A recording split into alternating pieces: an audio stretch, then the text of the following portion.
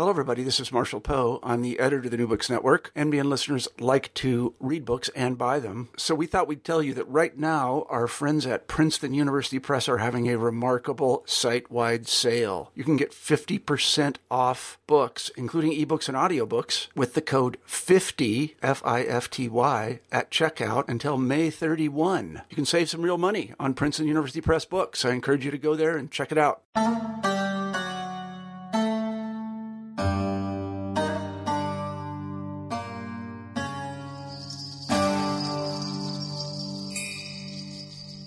Abu Hamid al-Ghazali, who died in 1111, is one of the most famous Muslim thinkers in history. His autobiographical account, The Deliverer from Error, tells us of his spiritual crisis and transformative experience of journeying, which led to his subsequent life as a pious recluse. From this experience, al-Ghazali wrote his magnum opus, The Revival of the Religious Sciences, filled with mystical knowledge. At least that is how it's generally been read in the Euro-American tradition. Kenneth Garden, associate professor at Tufts University, re-examines al-Ghazali's work from a historical hermeneutical perspective in The First Islamic Reviver, Abu Hamid al-Ghazali and his Revival of Religious Sciences, published with Oxford University Press in 2014. Garden outlines the social and political context of al-Ghazali's life, demonstrating he was an active participant in the Seljuk Empire. A close reading of The Revival of Religious Sciences reveals al-Ghazali's promotion of a revivalist vision of the tradition, which he called the science of the hereafter. Garden also presents the strategies al-Ghazali utilized to campaign for the revival, the tactics of his opponents, and the historical context that may force us to rethink the purpose of his autobiography, The Deliverer from Error. In our conversation, we discussed al-Ghazali's social and political life, his relationship to philosophy and mysticism, the connections between his early and later writings, the content of the Revival of the Religious Sciences, accusations against him and his legal trial, and what led to the widespread popularity and influence of al-Ghazali's work. I'm one of your co-hosts, Christian Peterson, and thanks again for listening to New Books in Islamic Studies. Without further ado, here's my conversation with Kenneth Garden. Welcome, Ken. Thanks for joining us. Yeah, well, thanks for having me on. Now, it's our tradition here at New Books in Islamic Studies to find out a little bit about our authors. So before we get into the book, can you tell us a little bit about your background, training, how you got interested in Islamic studies? Yeah, so my route to Islamic studies was kind of roundabout, actually. When I was an undergraduate at the University of Wisconsin, I went on a junior year abroad in Germany. So I was spending a year in Bonn, which at the time was the capital of West Germany still. And I lived in a dormitory that was further away from the university, kind of on the outskirts of the town. And a lot of my fellow dorm mates were Syrians, Palestinians, Jordanians who had come to Germany to study because you could do that for free. There was no tuition charged. And I lived in instead of having a cafeteria, every 5 rooms shared a kitchen and a bathroom. So some of my kitchen mates were Palestinian, and this was during the time of the First Intifada. And I had never really given any thought to the region at all, to the Middle East. And but talking to them and meeting some of their friends, I got interested in modern politics. And when I went back to the University of Wisconsin at the end of a year, I had an intention to continue studying modern history, modern politics, only to find that nobody on the faculty there at the time taught that. But Stephen Humphreys, who's now at University of California, Santa Barbara, he was there at the time teaching classes on medieval Islam. So I got interested, through these classes in medieval history. I started studying Arabic at the time with Dustin Cowell at the University of Wisconsin. And later, I finished graduate school. I went back to Europe for a while. I taught English in the former Czechoslovakia and in the former East Germany in Dresden. And for a time, considered, continuing with comparative literature, which is something I'd done as an undergraduate, and maybe German literature, but then decided to go back to continue with my studies of Arabic. So I did that and, taking more classes, back living in Madison, Wisconsin. Again, I took some classes with Michael Chamberlain, who had replaced Stephen Humphreys. And I started studying Arabic, continuing Arabic at the University of Chicago in the summer during their summer program, and eventually was admitted to graduate school there. Again, with the intention of focusing on history. And I was caught up with the romance of Al-Andalus at the time, of Muslim Spain, as they say. So I went to Madrid for a couple of months in the fall of 1998, and met Maribel Fierro at a research institute there in Madrid. And she suggested that I work on the burning of Ghazali's Revival of the Religious Sciences, which, according to some sources, happened in Cordoba in 1109. So I came back to the States and started working on the burning. Again, this is going to be more of a history project. But I started to drift away from the burning itself, since there weren't great sources. There weren't very many detailed descriptions of it, and started to get, more interested in studying the revival. And also then a short work that Ghazali had written defending the revival. And some people had suggested that since his only known critics were these Andalusis, that this might be a response he had written to the burning of the revival in Cordoba. So, reading that, I discovered that it couldn't have been a response to the burning in Cordoba.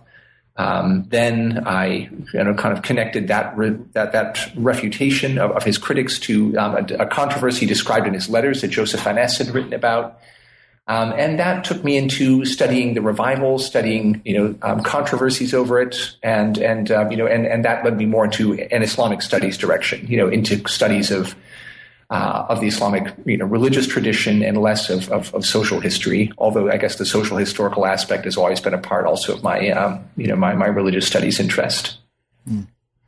Yeah, it's really interesting how this project took you along. Now, in the book that you wrote, you begin with the autobiography of Al-Ghazali, and some of our listeners, while they may have heard of him, may only know of him through this autobiography or even just kind of short introductions. Can you tell us a little bit about how he presents himself in this autobiography and how Western academics have understood and interpreted this biography? Yeah, so the biography, it's a short work of his called The Deliverer from Error, literally The Deliverer from Error, although it's usually been translated as The Deliverance from Error. The book has been popular among Western audiences, and especially, I think, in the English-speaking world. There are translations into most other major European languages, but there are no fewer than 5 translations into English, which is really quite surprising. And in this book, Ghazali talks about his own, it's some people present it as an autobiography, although most of the things that we would think of or expect to find in an autobiography aren't in it. We don't hear anything about his childhood or his family or his parents or anything like that. It's really more of trying to give a context for the development of his own, thought. Some have called it an intellectual autobiography. And he does so in pretty compelling terms. He talks about 2 crises that occurred in his life. A youthful crisis of skepticism, where he started to wonder how it was that he could know what he knew, and slowly beginning to doubt one certainty after the next, where he began to doubt sense perception, since astronomical proofs showed that although a star might seem to be only the size of a coin, in fact it was larger than the entire Earth, and so on. And then even logic, or mathematical proofs, so that 10 is larger than 3. He began to doubt even this, and fell into a crisis of radical skepticism, which he said he suffered through for about 2 months, in which he, couldn't really accede to the truth of anything. But he says that eventually he was cured of this, not by any of his own efforts, but because of a light that God cast into his heart. And after that, his life work was to try to find a criterion for the truth. And he said that there were 4 schools of thought in his age that offered this criterion, and they were the theologians, the Mutakallimun, the philosophers, the Ismaili Shiites, and then the Sufis, or mystics, I guess they're often called. So he looked at these schools one by one, and he says that he rejected them one by one. He eliminated them as possible paths to the truth. The theology, he said, was fine for refuting heretics, but really didn't offer a sure path to the truth. He assessed and then rejected philosophy.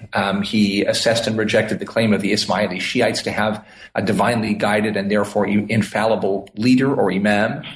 And finally, he came to assessing the claims of the Sufis and agreed that theirs was a path to the truth. But having made this realization was one thing, and actually acting on it, becoming a Sufi, putting Sufi practices to work in his own life was something else. And he said that at times he would wake up in the morning, with a resolve to leave his worldly success. He was, at that time he was the head, professor at the Nizamiya College or madrasa in Baghdad at the time, one of the most prestigious centers of learning in the Muslim world at the time. He says that he had some 300 students. And that he found it very difficult to leave this prestigious position of his, and as he would sometimes try to convince himself, he felt he had an obligation to his students also. But finally, he said that he sort of wavered back and forth on this. But finally, he said God sealed the matter for him by first of all robbing him of his ability to speak, and so he could no longer teach his students. And then robbing him of his power of digestion, so he couldn't eat anymore. The doctors despaired of a cure. They thought that there was no saving him, but he knew what the root of this crisis was, and therefore he knew how to go about solving it. And he gave up his position. He told the caliph that he was going away on pilgrimage to Mecca. But in fact, what he did was to go away to Damascus first, where he practiced the Sufi path and found and confirmed what he had come to believe about it, that it was a path to sure knowledge, and that he was healed then by this pursuit of the Sufi path. And after 2 years, he writes of spending about 2 years in the Levant. And after about 2 years, his children needed him back, and so he answered the call of his family as he felt was his duty, and he returned to his home region of Khorasan, northeastern Iran, to the town of Tus, and spent about 10 years there, again pursuing. He said that, of course, there were many issues that came up that he had to address, but that in stolen moments, and he was able to continue to practice Sufism, and he's reaped the benefits of that. And then he felt a need to return to teaching again. He had left his position in 488, and in 499, then he was summoned to return to teaching by the Sultan Sanjar in Nishapur, and he had been at the Nizamiya Madrasa, in Baghdad. Now he was returning to the Nizamiya Madrasa in Nishapur, a college, a madrasa founded by his former patron Nizam al-Mulk.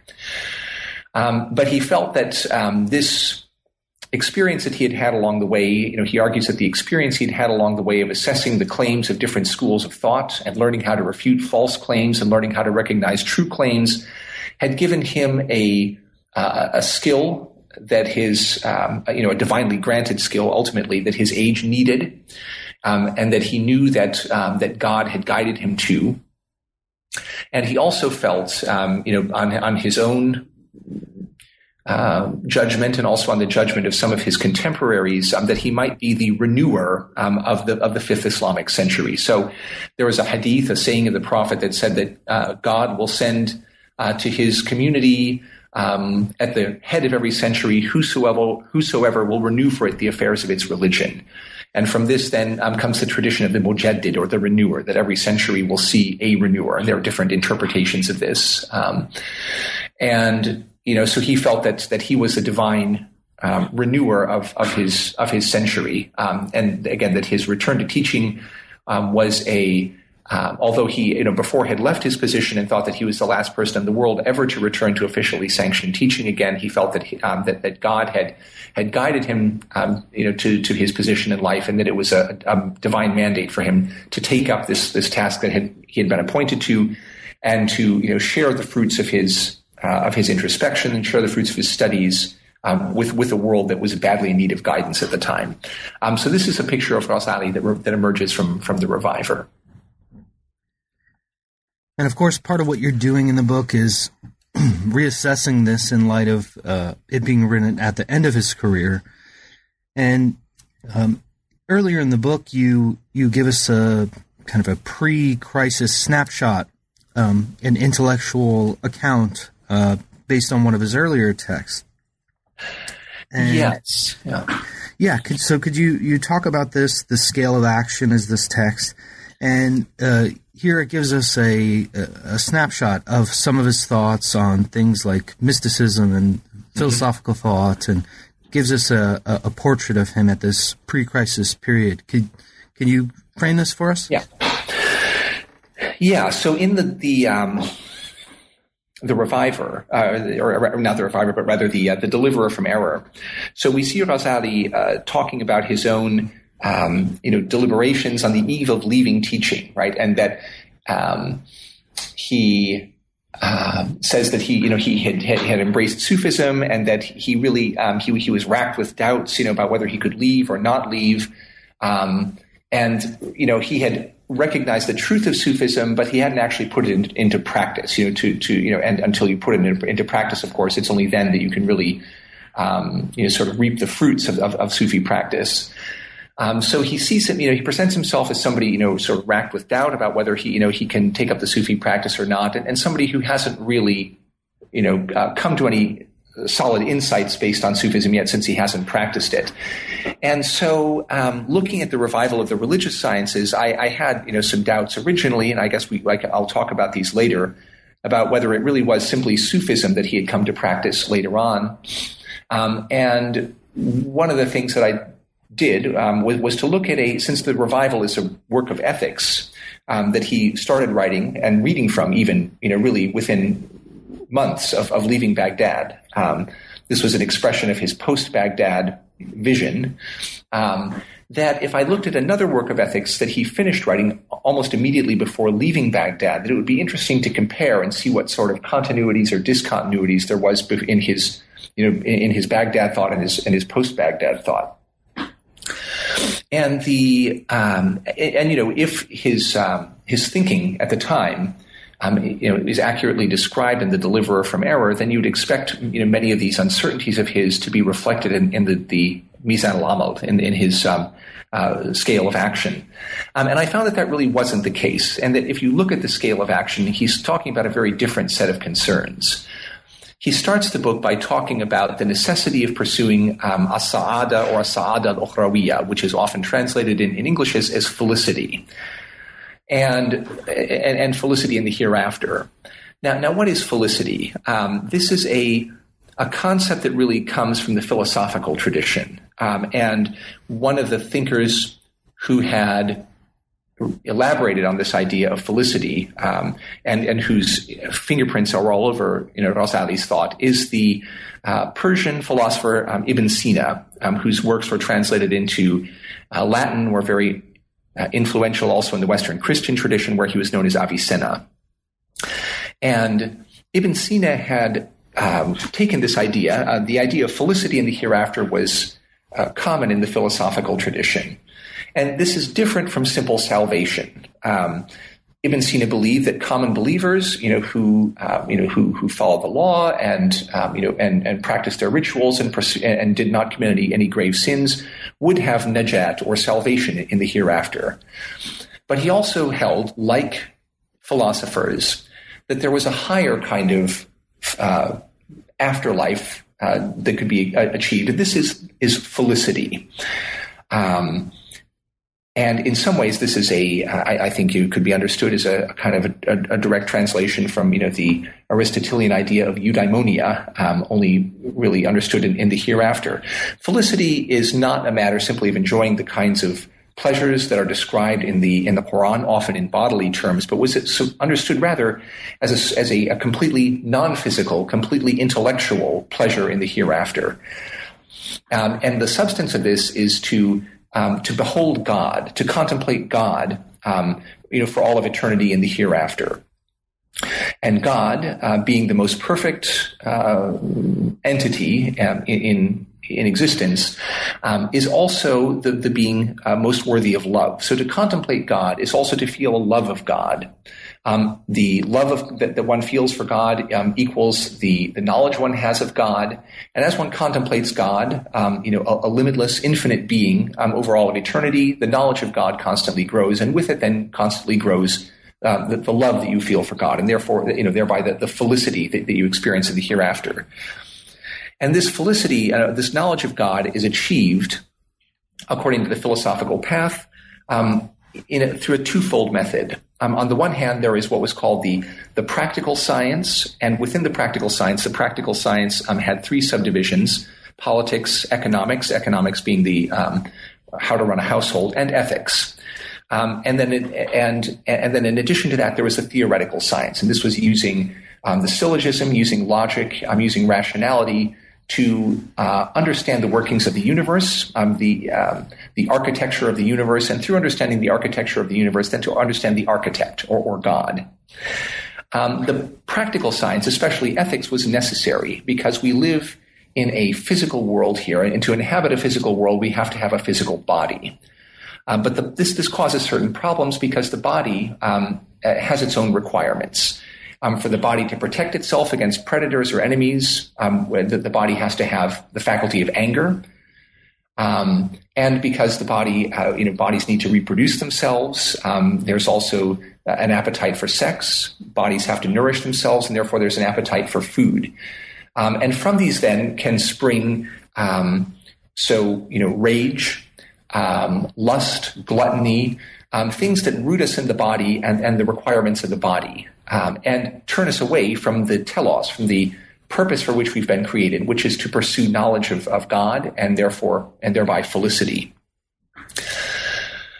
So, what you have to do then is pursue ethics. The branch of the practical science, the most important for the pursuit of felicity, is ethics, and that is to try to order the self in such a way that the rational faculty, our faculty of reason, subordinates the passions, the appetites and anger. And once they're subordinated and put into their proper role, then our rational faculty is left free to pursue knowledge of God. So once once ethics has done its work and the correct ordering of our psychology has been achieved, with the rational faculty dominating the appetites and anger, then we can then begin to pursue the theoretical science and start pursuing knowledge of God. And this is really, in some way, this is ultimately Neoplatonism. But some of the ideas are simply Platonic. When we look around the world, we see certain things, physical entities in the world like trees, but we can abstract from these entities their form or Platonic form of treeness.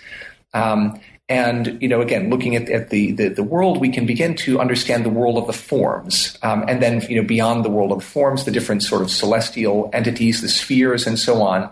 And eventually rise from the physical world in which we find ourselves in this life towards the immaterial, intellectual world of the different spheres and of God. So this is and ultimately, of course, we want to seek God for the sake of felicity, for His own sake, but also, for felicity. So this then is the philosophical school. And when Rosali writes about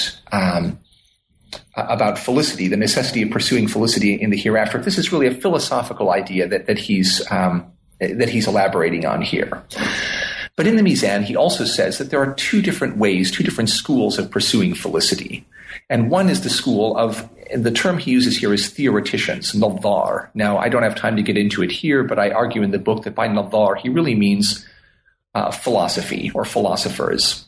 The nadar, the theoreticians, are philosophers. Not just any philosophers, but, those philosophers whose practices he agrees with. And the other school then is Sufism. Now, as we've seen in the philosophical approach, you have this two-track pursuit of felicity through ethics or the practical science and also the theoretical science. And he says that what distinguishes the Sufis from the philosophers is that they pursue ethics, the practical science alone, and that by undertaking Sufi practices, they can overcome their their appetites, to such an extent that at some point knowledge will be spontaneously revealed to them.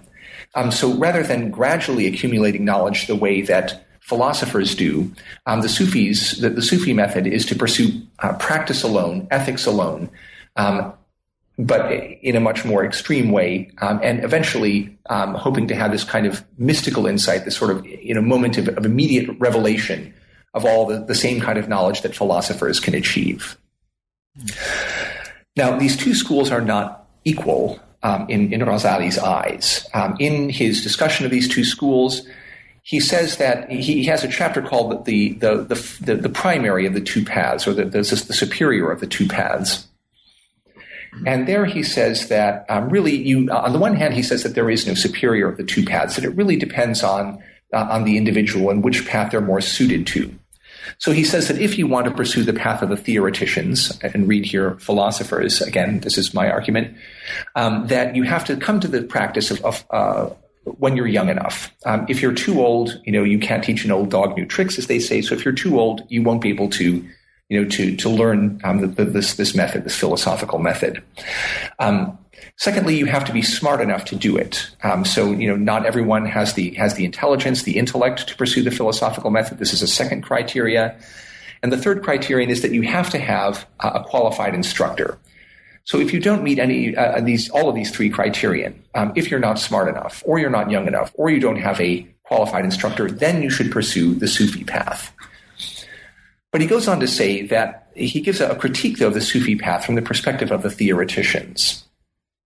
And the critique is that a Sufi, if they come to a certain insight, the insight they come to might actually be a delusional insight. It might not be a true insight into the nature of things.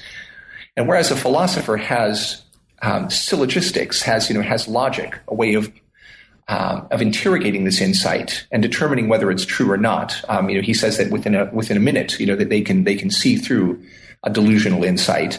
That a Sufi doesn't have this tool at their disposal, and he says in the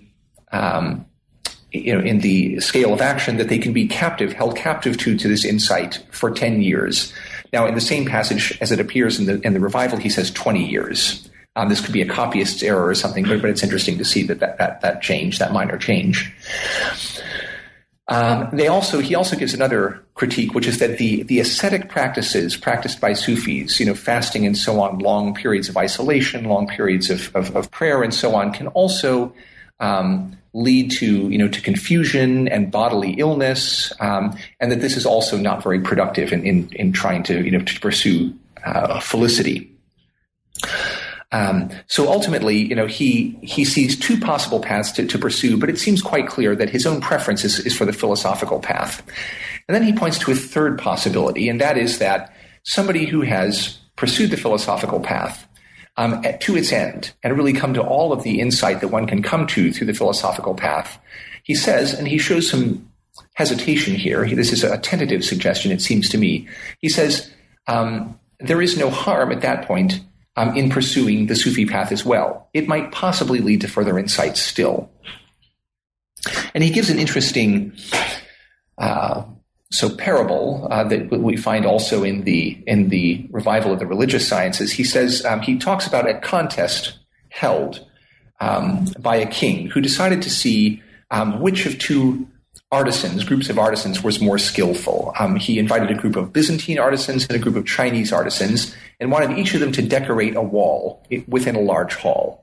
So the Byzantines were given one wall to decorate, and across the hall, immediately opposite, was the wall that the Chinese were given to decorate, the Chinese artisans. And so a curtain was drawn between the two groups so that they couldn't see one another. The Byzantines asked for all sorts of exotic pigments and brushes and so on, and began to paint the wall that they had been given to decorate. And the Chinese asked only for polishing materials for polishing. And everyone was quite surprised at this, but they obliged. They went ahead and gave them the polishing materials. And then at some point down the road, the Byzantines announced that they had completed their wall, that their design was done.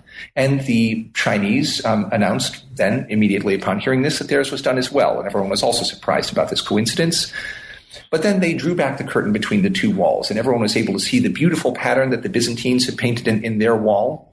And on the other side of the wall, you could see the Chinese. What they had done, the Chinese artisans, was to polish the wall to a mural-like finish.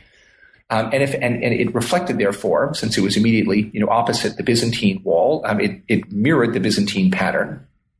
But because the wall had been polished to such a brilliant finish, the reflection in the Byzantine, or in the Chinese, the wall that had been polished by the Chinese, was more dazzling and brilliant yet than the wall that had been painted by the Byzantines. And so, on the one hand, this suggests that, obviously the Byzantines, this is the philosophical path, the Chinese, this is the Sufi path, and it suggests that they come to the same insight, but that the direct witnessing of the Sufis may be more dazzling, more impressive still than that of the philosophical path. Yeah, that's a great story too. Now, the revival of the religious sciences, Al-Ghazali elaborates in great detail on many of these topics. He also reclassifies many of these ideas, presenting them in new terminological perspectives. And he really, you argue, highlights this idea of revival in this text. Right. So could you give us kind of a brief snapshot of what this text looks like? It's a magnum opus, and then how this idea of revival is presented. Right. Yeah. So one more comparison with the scale of action is useful here. One of the passages there that really struck me, just in revealing Ghazali's mindset and what he saw his mission as in the scale of action. Still, he says he complains that although the telos of human life, the very purpose for which we were created, is to seek felicity, that most human beings not only don't pursue it, but aren't even aware of this most necessary of all tasks. And he says that this is because their appetites are constantly upon them, and they're so turned away from this purpose. And he says that the only person who could awaken them to this vital necessity would be a preacher of faultless conduct, and the world is empty of them, he says. And my sense in reading this, and especially in looking later at the revival of the religious sciences, is that Ghazali saw himself as this preacher of flawless conduct. The Ghazali that emerges from the scale of action is not a man who's tormented with doubt or standing ambivalently between different paths and wondering what to do. He's summoning other people to pursue felicity, and I think you can only conclude that he was quite confident about his own achievements in this to begin with. And insofar as he favors the philosophical school in the scale of action, it seems quite clear that his achievement, such as it had been at that point, was through philosophy. And he tells another interesting story there. He says that his knowledge about the Sufi path comes from a Sufi authority that he had consulted. And he said he had consulted him about a Sufi practice of continuously reciting the Quran, and that this Sufi authority had forbidden him. He said that the Sufi path requires complete commitment, and insofar as you're still caught up in concerns of family and career and so on, you're unable to do it. So we see a clear statement in the scale of action that he hadn't yet studied, he hadn't yet practiced philosophy, and that his knowledge of the philosophical practice was secondhand, and that he seems to have practiced philosophy on the other hand. He hadn't practiced Sufism, but had practiced philosophy. So when it comes to the revival of the religious sciences, what I see the revival is doing is really taking this concern of Ghazali's, not for just spelling out a doctrine, but rather for making it the imperative of pursuing felicity, making this seem evident to his readership. He's trying to win over a readership and trying to convince them of the necessity of this task. And this is why you see, the scale of action. I mean, what does this say? It's a scale, it's a balance. And this is, again, comes from Aristotelian ethics, but, a balance for determining what correct action is. It's not a title that seems overly ambitious. But if you just stop to let the title of the revival of the religious sciences sink in, it's quite an ambitious work. it suggests that the religious sciences in Ghazali's day were dead, and that he is going to set about bringing them back to life. And so, yes, the topic, much of this plain discussion about felicity, which is there from the very beginning in the scale of action, it's toned down to a great extent. It's still there, and you can find it in many passages throughout the revival, but it's toned down. And whereas in the scale he talks, of course, the scale is a work of ethics, but he also talks about the theoretical science and refers his readers to another work of his, for discussion of theory. In the revival of the religious sciences, he really focuses on practice alone, but he's changed the terminology, and so its debt to philosophy isn't as immediately as apparent as it is in the scale of action. The overall science that Ghazali advocates in the revival of the religious sciences is what he calls the science of the hereafter, or ilm al-akhirah in Arabic. And he says that the science of the hereafter has two subdisciplines within it, and these are the science of praxis, and then the science of unveiling. So, and these it seems to me, are really just taking the two philosophical disciplines that I referred to before, the practical science, al-ilm al-amali, on the one hand, and the theoretical science, al-ilm al-nadhari, on the other hand, and sort of repackaging them, retitling them, and then presenting them again in the revival with certain differences. I'm not insisting that there were no changes in his thought. I think we do see certain changes and certain things fleshed out in the revival in a way that we don't see in the scale of action. He says then that the science of unveiling, ilm al-mukashifa, is not something that you should talk about in public. It's really something that's for initiates only, for people who have experienced it. And so he says the science of unveiling, or the theoretical science, if we want to use the philosophical term, is something he won't be discussing in the revival, although there are many passages in which he does discuss elements of it, or topics that relate to that science of unveiling. And so what he will be focusing on is the science of praxis, of mu'amala. And so this then is what he'll be discussing, really ethics alone. And one of the things that he has to do, so in what way then is this a revival of the religious sciences? In what way are the religious sciences to be considered dead? And what does it mean to revive them? Well, Ghazali writes that this science of the hereafter used to be the primary concern of the Prophet, of course, the companions of the Prophet, the Sahaba, and also the founders of the four legal schools, the A'imah, so Imam Shafi'i, Malik ibn Anas, Abu Hanifa, and Ahmad ibn Hanbal. And he says that pursuing the science of the hereafter, that is to say, pursuing felicity, was their primary concern. They were also saw certain secondary concerns. In order for people to know how to practice their rituals correctly, and also because of the necessity for a law in any society, law, fiqh, jurisprudence, was also seen as a kind of unfortunate necessity. A religious science, to be sure, but not the primary focus. And secondly, then, because heresy was always something that threatened the community, theology or kalam was also an unfortunate necessity. Nobody's primary concern, but something that people did secondarily as a service to the community. But he said what happened is that these two sciences then went from being subordinate sciences to the primary science, the science of the hereafter, and ended up eclipsing the science of the hereafter and becoming the primary focus of religious scholars. And this is because by practicing the law, one can become a judge and become a prominent figure and have authority and even wealth by practicing the law. And also in the case of theology, it's hard to believe this from a 21st century perspective, but apparently watching public theological debate was seen as a great entertainment. And so he talks about different practices of public theological debate, in which the winner might be, rewarded, given a monetary reward for winning a debate.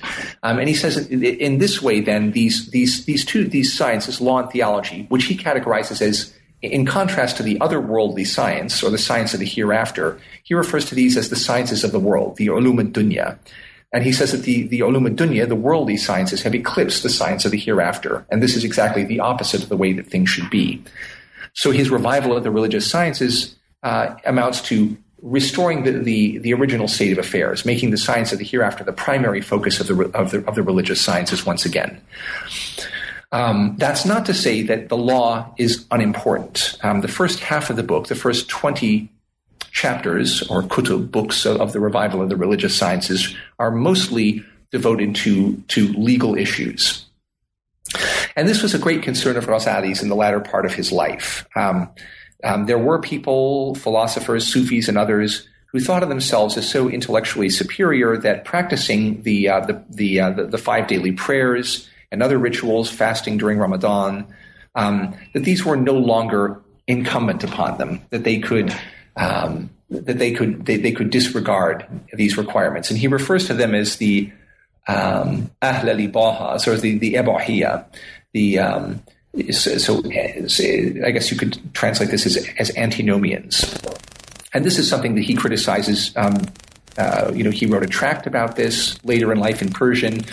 One of the books of the Persian version of the revival of the religious sciences, The Alchemy of Felicity, is also devoted to a critique of these antinomians. So he insists that practicing the law is crucial, and he gives that the first 10 books of the revival, or most of the first 10 books of the revival, are about how to, practice the rituals in accordance with the law. But he also insists that these rituals point beyond themselves. That on the one hand, they contain divine wisdom, and that practicing prayer, for example, or washing before prayer, tahara, so washing for maintaining ritual prayer for ritual activities, that there is a divine wisdom in this that helps us along the path to the hereafter in ways that we can't really understand or explain rationally, but nonetheless is there. He also says, though, that as you perform, for example, ritual purity, it's not enough simply to wash your limbs, in water to remove external impurities, while your heart, as he says, is full of corruption, of sin and vice. So you also have to cleanse your interior of sin and vice. That this is implicit in the ritual of washing before prayer, or maintaining a state of ritual purity during pilgrimage, for example.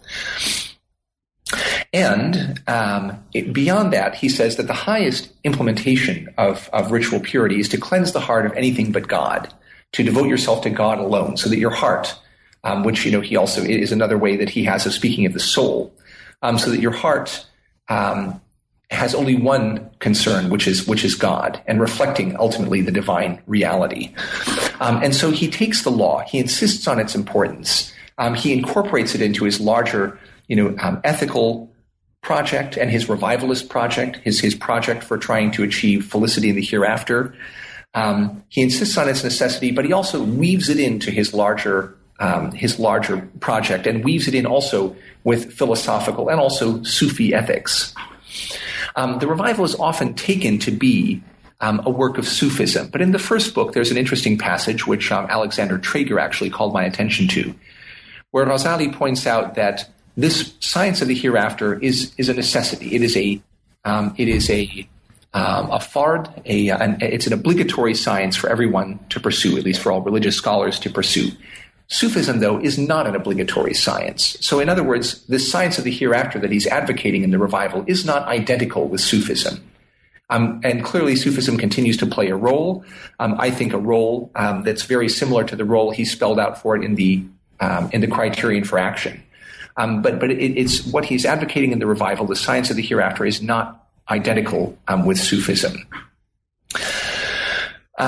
Later in the books, he writes about, there are large passages that were drawn from various Sufi thinkers, including Mahasabi and Abu Talib al-Makki and others. And there, interestingly, the passage that I talked about, this comparison between the the theoreticians or philosophers on the one hand and the Sufis on the other is reproduced almost exactly in the revival. And in the revival is divided into 4 quarters, into 40 books, into 4 quarters, and also into 2 halves.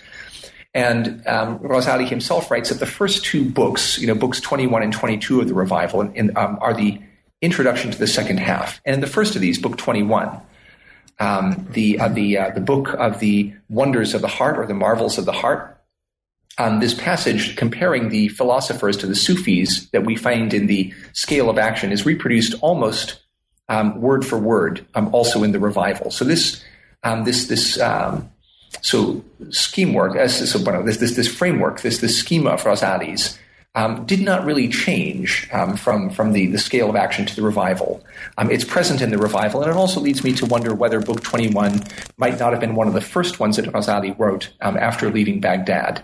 It might have been one of the first that he read from, as there's evidence that he did already in Damascus shortly after his arrival there.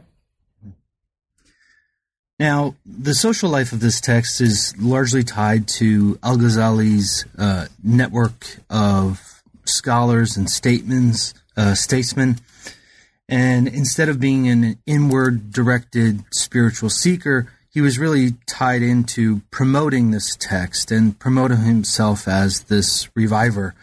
Can you tell us a little bit about this afterlife of the text, I guess? Yeah, well, this is a view of Ghazali's life that's at odds with a view that I take to be pervasive in our understanding of Ghazali and in much of the Ghazali scholarship. And that is, in one article that I've written, I compare him to the wise man on the mountaintop, and that's an image that we have. It's a Western image, right, of the the seeker goes trekking in the Himalayas. He comes up to a mountaintop and he sees a man sort of sitting in cross-legged, being wise and there to dispense wisdom. So divorced of any sort of worldly concerns. It's an image. If you saw the recent Star Wars movie, at the end of the recent Star Wars movie, we find Luke Skywalker off on some remote planet on a mountaintop, sitting there, and standing there when the character comes up and wants to give him his lightsaber back. Now, what has he been eating all this time? Where has he been living? Where do his clothes come from? Who does he talk to? None of these kinds of questions, are answered. And it seems to me that this image of Ghazali is the solitary wanderer, the solitary spiritual seeker, is very much in lines with this trope of the wise man on the mountaintop. But if you look at Ghazali's life as it emerges from biographies of him, including biographies written by his contemporary Abdul Ghafar al-Farisi, and also by looking at his letters that have been preserved mostly in Persian, a very different image of Ghazali emerges. And far from being somebody, a sort of solitary, inward-directed spiritual seeker concerned mainly with his own salvation, I see him rather as somebody who had a very, outward-directed agenda.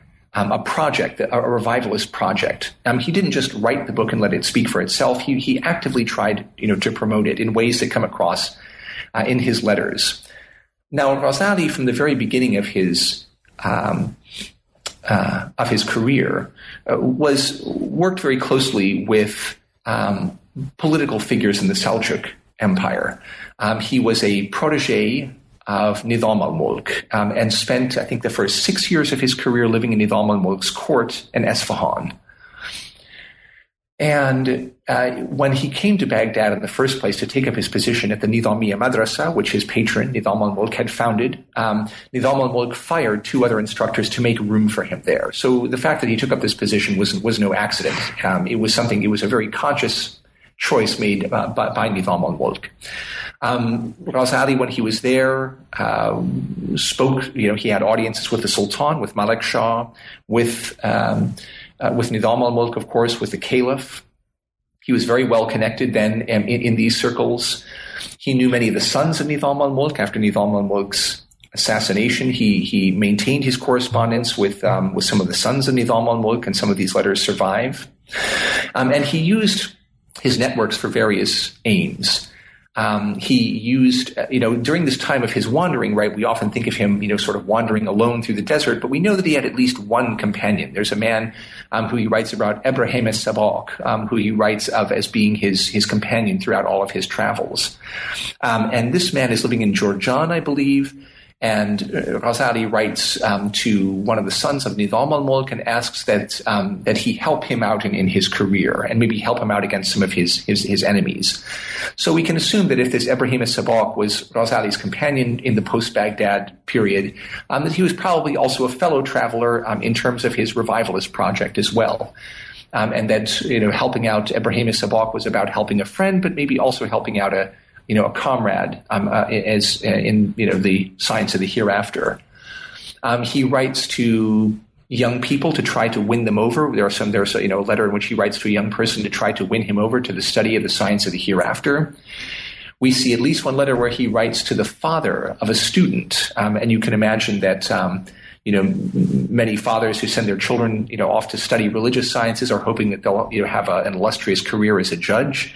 And that this idea of them, sort of renouncing law as a science as a worldly science and embracing instead some ascetic science of the hereafter isn't what every father dreams of for his son. So we see a letter in which he writes to a father of one of his students to try to, encourage him to allow him to continue his studies with Ghazali of the science of the hereafter.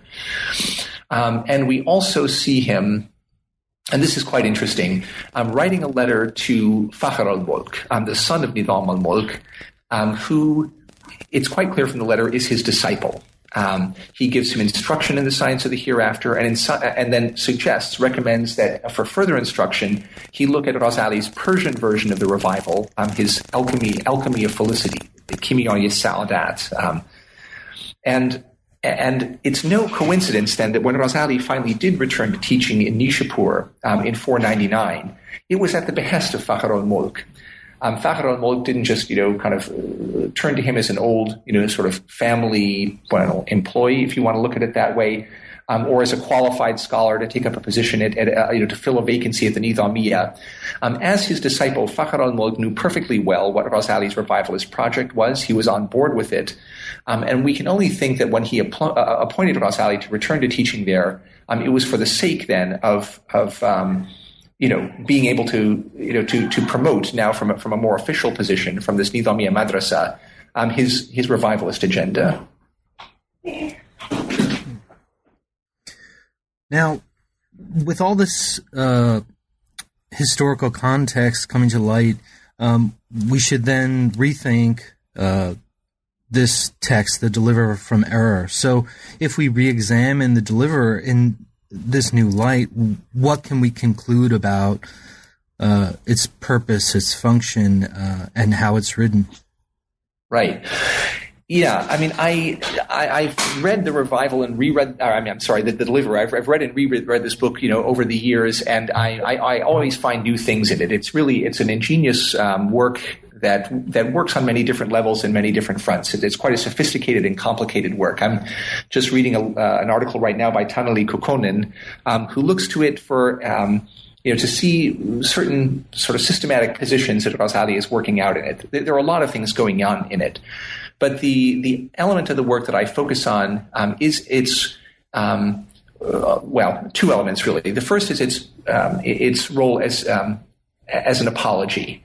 So we know from the letters that once, and also from other sources, that when Ghazali returned to teaching in 1106, in 499, 1106, that a controversy broke out in Nishapur. So we know he was appointed by Fakhr al-Mulk, who is his disciple, but we also know that Fakhr al-Mulk was assassinated shortly after Ghazali took up his position at the Nizamiya in Nishapur.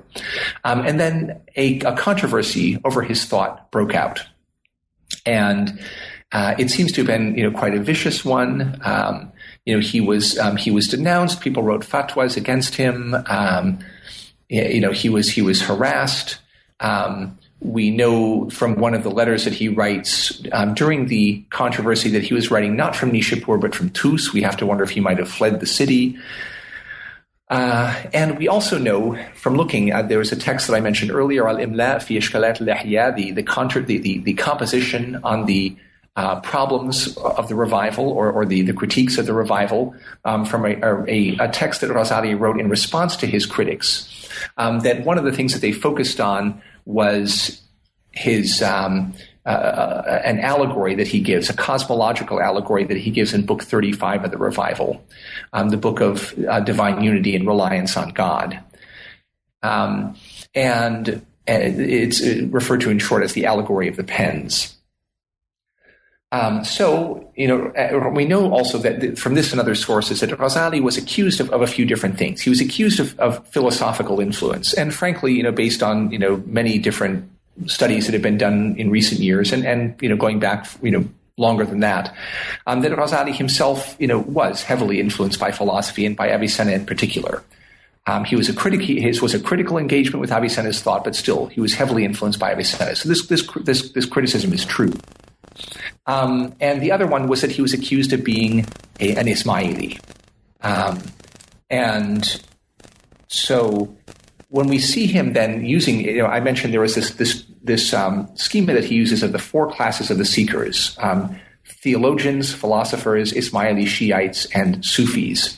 It's no accident that he adopts this. And when I say adopt it, I mean adopt it. As Joseph Van Es pointed out, he's not the first one to employ this schema. It seems to have been it was used before him and a few years before him by Omar Khayyam, who was from Nishapur and who Razali met and talked apparently astronomy with. And so this wasn't like this was something that simply emerged, organically in Razali's life, and he's just passing it on when he wrote The Deliverer.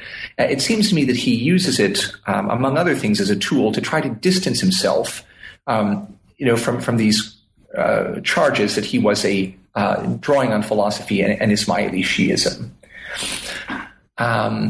And so, this story of the crisis that led him to leave his position in Baghdad. While of course I have to assume that this radical change in his life had to have been a wrenching one for him. Again, my study of the scale of action on the one hand, his pre-crisis, if you want to think of it that way, scale of action on the one hand, and the post-crisis revival of the religious sciences suggests that actually the transition in his life and in his thinking wasn't the way he described it in The Deliverer from Error, and that he did this again to try to distance himself from these schools of thought that he was accused of adhering to. Also, one interesting thing that we learned from his letters is that one of the things that he did after he left Baghdad was to take a series of vows. He went to the tomb of Abraham in Hebron, and there he took a vow never again to appear before a ruler, never again to take money from a ruler, never again to engage in public theological debate, and in one of the tellings, never again to engage in ta'asub, or partisan fanaticism, meaning in the case of Nishapur or Khorasan generally at this time, being a fanatical partisan either of the Hanafi legal school or the Shafi'i legal school. So this is another important element. It sheds important light, I think, on Razali's concerns and mindset, at this time that really doesn't find any reflection in The Deliverer from Error. It was a text that was really written with a different set of concerns in mind, and especially the one that I focus on here is the concern of distancing, himself from these schools of thought he had been accused of adhering to. And The Deliverer wasn't the only text that he wrote in response to this. He wrote, as I mentioned before, the composition on the problems of the revival. So the distinguishing criterion between Islam and masked infidelity, it's been translated this way, Faisal Tafriqa bain al-Islam wa Zandaqa. And also, during the course of this controversy, he was called for a hearing before the Seljuk king of the East, Sanjar. And after the hearing, after Razali was acquitted by Sanjar, Sanjar went hunting and had some wild game sent to Razali. Razali responded then by writing Nasihat-e Maluk, the sort of advice for kings, for Sanjar. So really, four of Razali's later texts emerged from this controversy, and understanding the controversy and what was at stake in it is really crucial for understanding Razali's later writings, and especially given the central role that the Munqidh has played in shaping our understanding of Razali and really giving us this sort of wise man on the mountaintop image of him. I think it's it's really vital that we understand the circumstances in which it was read and what some of its rhetorical aims were, so that we can try to sort out those elements that can guide us to a deeper understanding of Ghazali's thought, and some of those elements in his rhetoric that I think lead us astray from a more accurate understanding of what he stood for. Well, Ken, you've written a wonderful book, and I'm sure listeners are eager to hear about what you're working on now. Right. Well, right now I'm returning to something that I worked on in my dissertation. Again, this question of the controversy over Ghazali's revival in Al-Andalus, and so I'm finishing up finally an article on that, and it's very interesting. The revival and Ghazali himself as a figure played very interesting roles in Andalusi politics and the development of religious thought in Al-Andalus. There are a lot of myths that emerged about Ghazali favoring different regimes in Al-Andalus and the Maghreb at the time. So that's a short article that I'm working on. Longer term, I think I'm going to continue laboring on Ghazali and trying to work also with some other scholars and kind of I'm hoping to work on a group project where we look at Ghazali's larger corpus and really as a group try to work through it and come up with a more systematic understanding of how everything fits, how it all fits together, and my vision of this is to use again this idea, this understanding of Ghazali as a reviver with an active revivalist agenda to see if this can give us a framework for situating some of his different works within this larger project. But we'll see. Maybe I'll find that project is confounded when we actually deal with the actual texts. So, well, Ken, good luck. Thank you very much for your time. Okay, thank you. That was my conversation with Kenneth Garden, the first Islamic reviver, Abu Hamid al-Ghazali and his revival of the religious sciences, published with Oxford University Press in 2014. Thanks again for listening to New Books in Islamic Studies.